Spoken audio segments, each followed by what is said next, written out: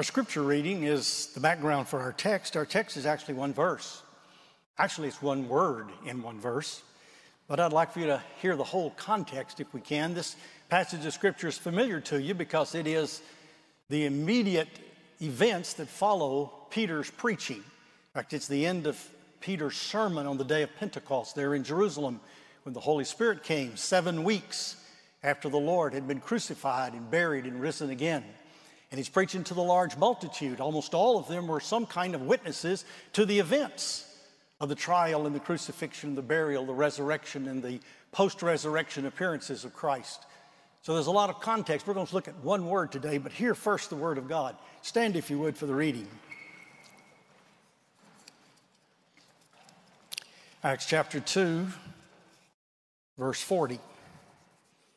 And with many other words, Peter bore witness and continued to exhort them, saying, "Save yourselves from this crooked generation." So those who received his word were baptized, and there were added that day about 3,000 souls. And they devoted themselves to the apostles' teaching and fellowship, and to the breaking of bread and the prayers. And awe came upon every soul, and many wonders and signs were being done through the apostles. And all who believed were together and had all things in common. And they were selling their possessions and belongings and distributing the proceeds to all as any had need. And day by day, attending the temple together and breaking bread in their homes, they received their food with glad and generous hearts, praising God and having favor with all the people. And the Lord added to their number day by day those who were being saved. The word of the Lord. You may be seated.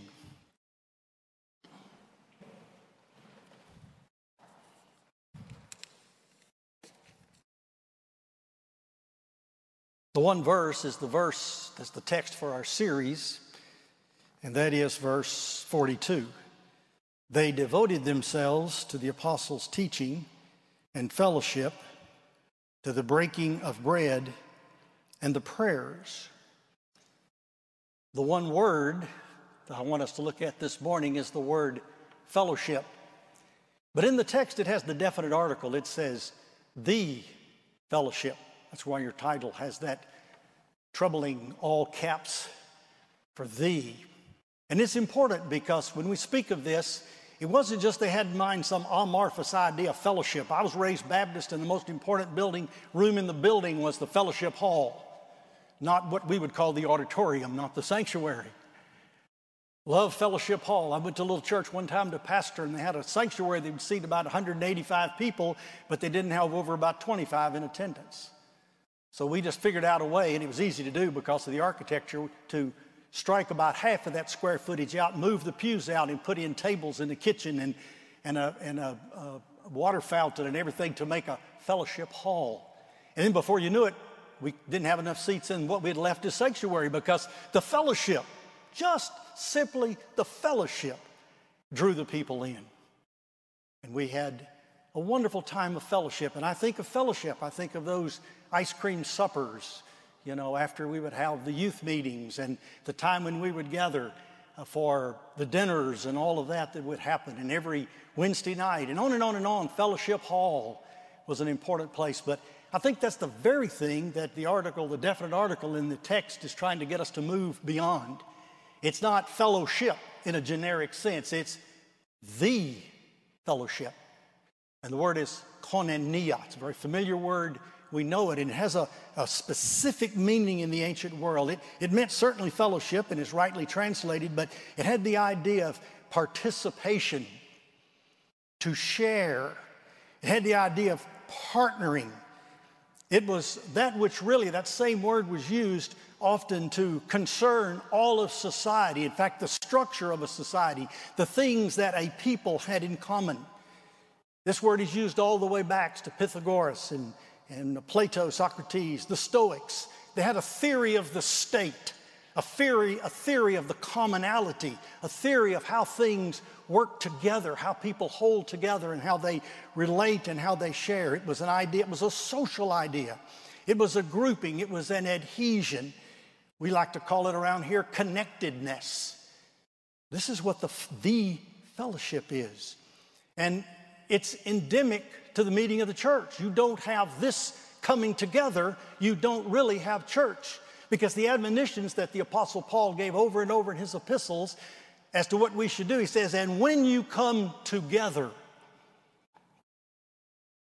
and that is the essence of God's people in congregation, moving together. Not only that, it went beyond the idea of just a gathered group for some purposes. It had the idea of sharing. It was used with respect to enterprises, partnerships, marriages, legal relationships, friendship, the sharing with each other, as well as the idea of citizenship. Over and over and over in the apostolic writings, you'll see this word, one another.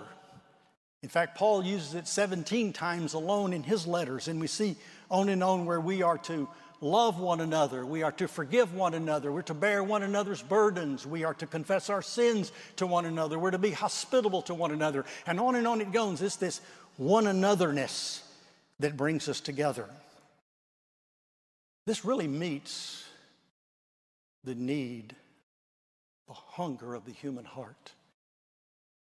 We have a need to belong, to be part of it. I think sometimes and occasionally accidentally preach the way I think of the beehive of the Christian church. It's believe, behave, our being, our becoming, and it's also important, our belonging. We belong together. We belong to each other. We share. And this is the snapshot we have here of the nascent church, the early church, the primitive church, in its earliest moments.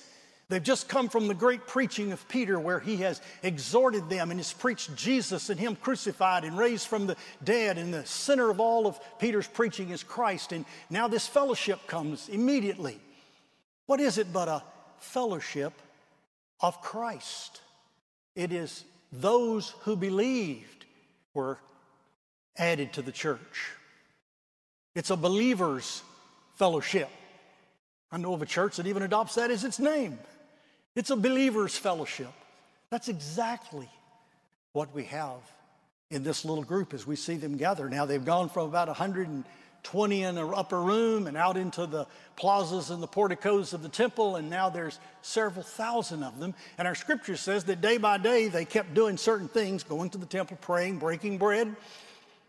And the Lord kept adding to their number those that are being saved. This was the very thing that Peter had exhorted them to do. In the very beginning of the text, he said, he exhorted them saying, save yourself from this crooked generation. And it's interesting to me, if you read down to the text a little further, it said, the Lord saved them from this crooked generation.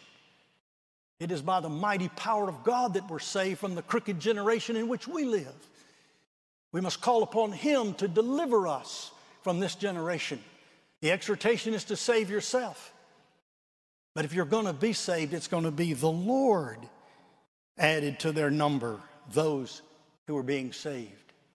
And so this fellowship grows together. Christ had anticipated this with almost everything he did. He issued constantly a summons, come follow me. Come unto me, all you that labor and are heavy laden. Over and over the Lord had an invitation.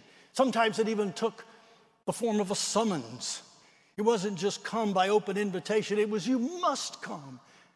You'd better come. If you don't come, it will not be well with you. And he warned and he exhorted and he pleaded with people to take his yoke and to follow him. And his parables reflected that the kingdom of God was like a banquet. It was like a meeting together where you eat and you enjoy. And the Lord over and over told his people to come. The scripture said here, and I had to start somewhere. I couldn't back up too far. I'd end up reading the whole book of Acts. But if you back up a couple of more verses, it's interesting. He says, Peter preached to them, and they said, what must we do? And Peter said, repent and be baptized, every one of you, in the name of Jesus, for the promises to you, principally a Hebrew audience, Jews, to your children, and to those who are afar off. How wide does the invitation go? It goes to the Jews. The salvation is to the Jew first, but also to the Greek. It goes to the children, the covenant children of God's covenant people.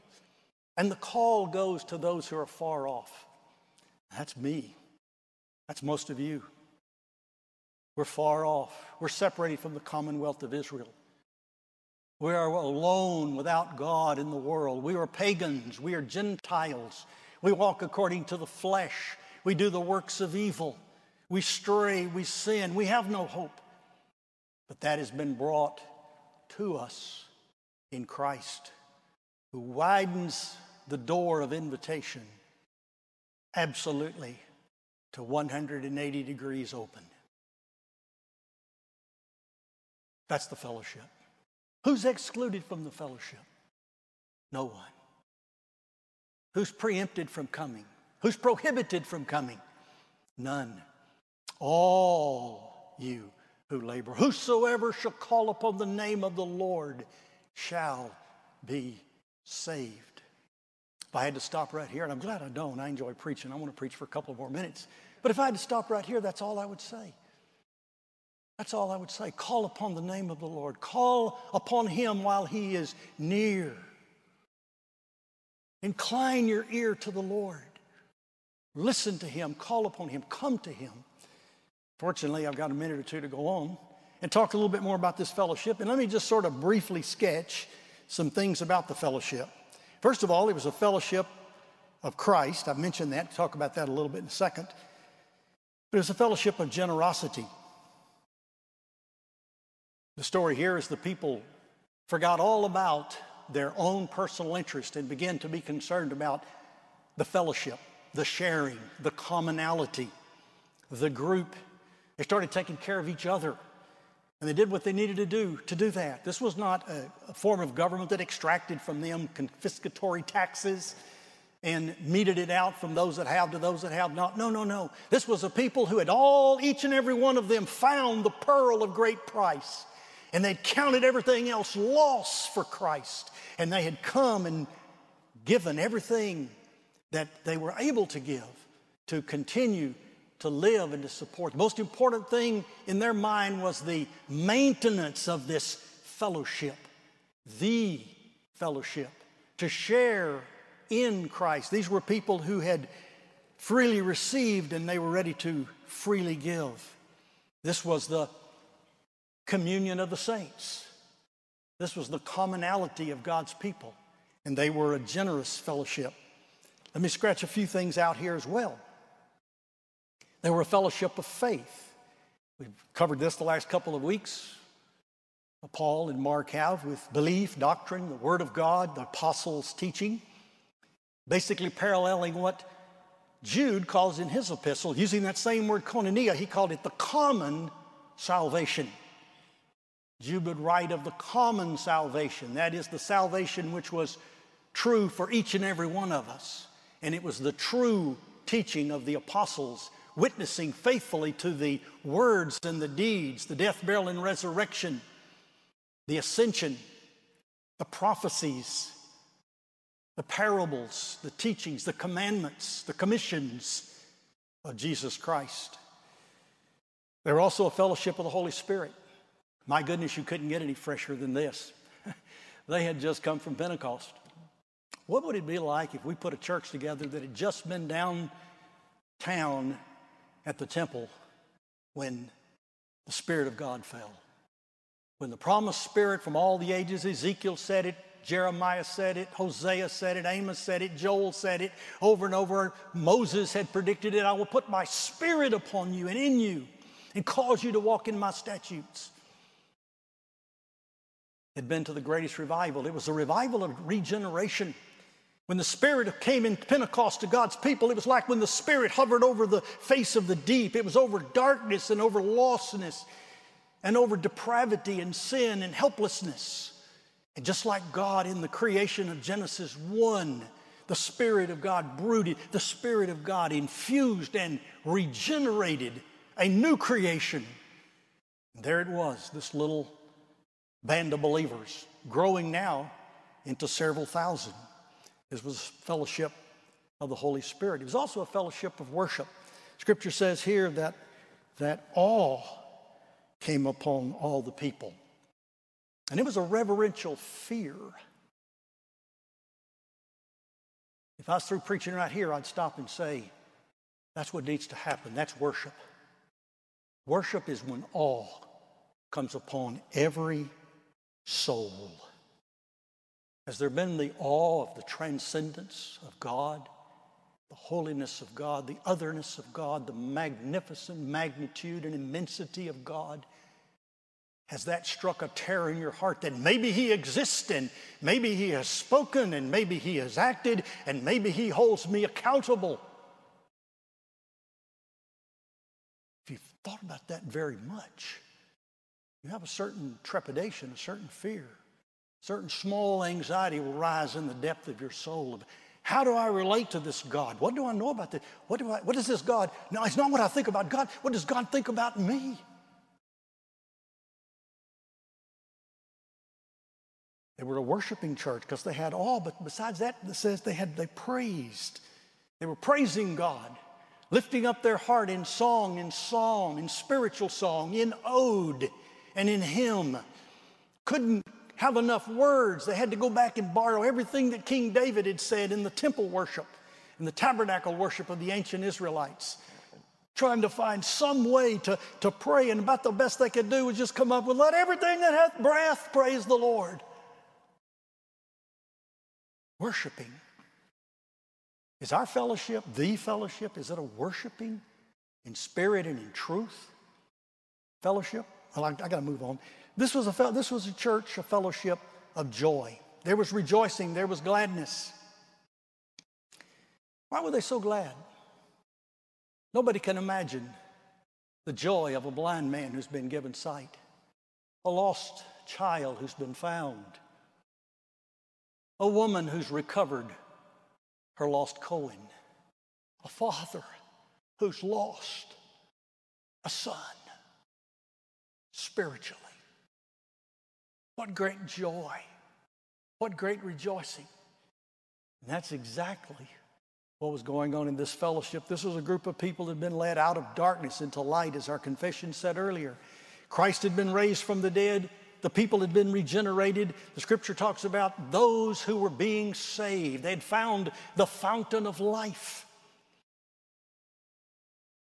This was a fellowship of separation. They came apart. They came together. In doing that, they began to turn their back upon something else. They turned their back, their affections, their attention upon the world, upon the mundane, upon the everyday, upon the natural, and that which most people pursue. When we speak of the world, there's a worldview and a worldly lifestyle. And it changes about as the centuries go and the generations come and go. There are different features, but it's always characterized by something that seems to leave God and Christ out of the mix. And these people in the fellowship had separated themselves. They had become counter-cultural. They had learned to press the antithesis, to not go along with everything that was put in their way and ordered for them to do. But instead, it changed their whole worldview. It changed their whole lifestyle. They were, in fact, being delivered from this crooked generation. Let's hurry on. They were a fellowship not only of separation and holiness to the Lord. They were not conformed to the world, but they were a fellowship of heritage. They realized they were part of the commonwealth of Israel. By the way, that word commonwealth is an outgrowth of that word koinonia, because the root idea is the word common, the commonwealth of Israel. But now they realized that the seed of Abraham was not just physical, literal lineage of Abraham, because that was dubious and spurious at best. We had the descendants of Ishmael, we had the descendants of the sons of Keturah, we had all of these different things. We had Esau, who was a descendant but was not a part of the covenant community. His brother Jacob was, he wasn't. And on you can go, and it gets to be kind of confusing when you're reading the genealogy, but when you're looking at the seed, Jesus Christ, you realize you're part of the heritage. You're part of the seed of Abraham. All the promises were given to Abraham and to his seed. And if ye be Christ, then you are Abraham's seed and heirs according to the promise. These people were beginning to realize that everything that God had promised Abraham, he had fulfilled in Christ. And they had come to know Christ, and now it was a fellowship of hope. Promise fulfilled. All the prophecies of the Old Testament had found their affirmative, their yes in Christ. And they began to realize that and understand. It was a fellowship of family. John writes later in his letter, he writes that our fellowship is with the Father and with the Son. When you get right down to it, that was the fellowship was a familial familyship. It was a fellowship with family, a familyship. It was that which engendered their kinship and made them, in fact, brothers and sisters. It was a brotherhood. They found themselves to be children of the living God. Well, I'll conclude with one flash forward and go to St. Paul in his letter to the church at Philippi and look at one verse. Here's what Paul says, and I think this needs to be where we end up. Paul's talking about loss and gain. Loss and gain. What he had worked to gain, what he had counted or reckoned. It's accounting language. It's a balance sheet. Loss and gain. Profit and loss statement. That's what it really is. And he's reckoning these things. And he's seen all these things that he thought was gain in his life. Education, prestige, money, community, status, reputation. Paul had all that. But he counted it all as loss. And listen to what he says. That I may know him, that is Christ, and the power of his resurrection, that I may share, that I may koinonia, that I may fellowship in his suffering. That's where it all starts. If you're to be a part of this fellowship, the fellowship, it comes through the participation in the death of Christ. You've got to see Christ's death upon the cross, an atoning death, a saving death, a reconciling death, a cleansing death, a death that accomplishes all of the remedies for the malady that is your condition.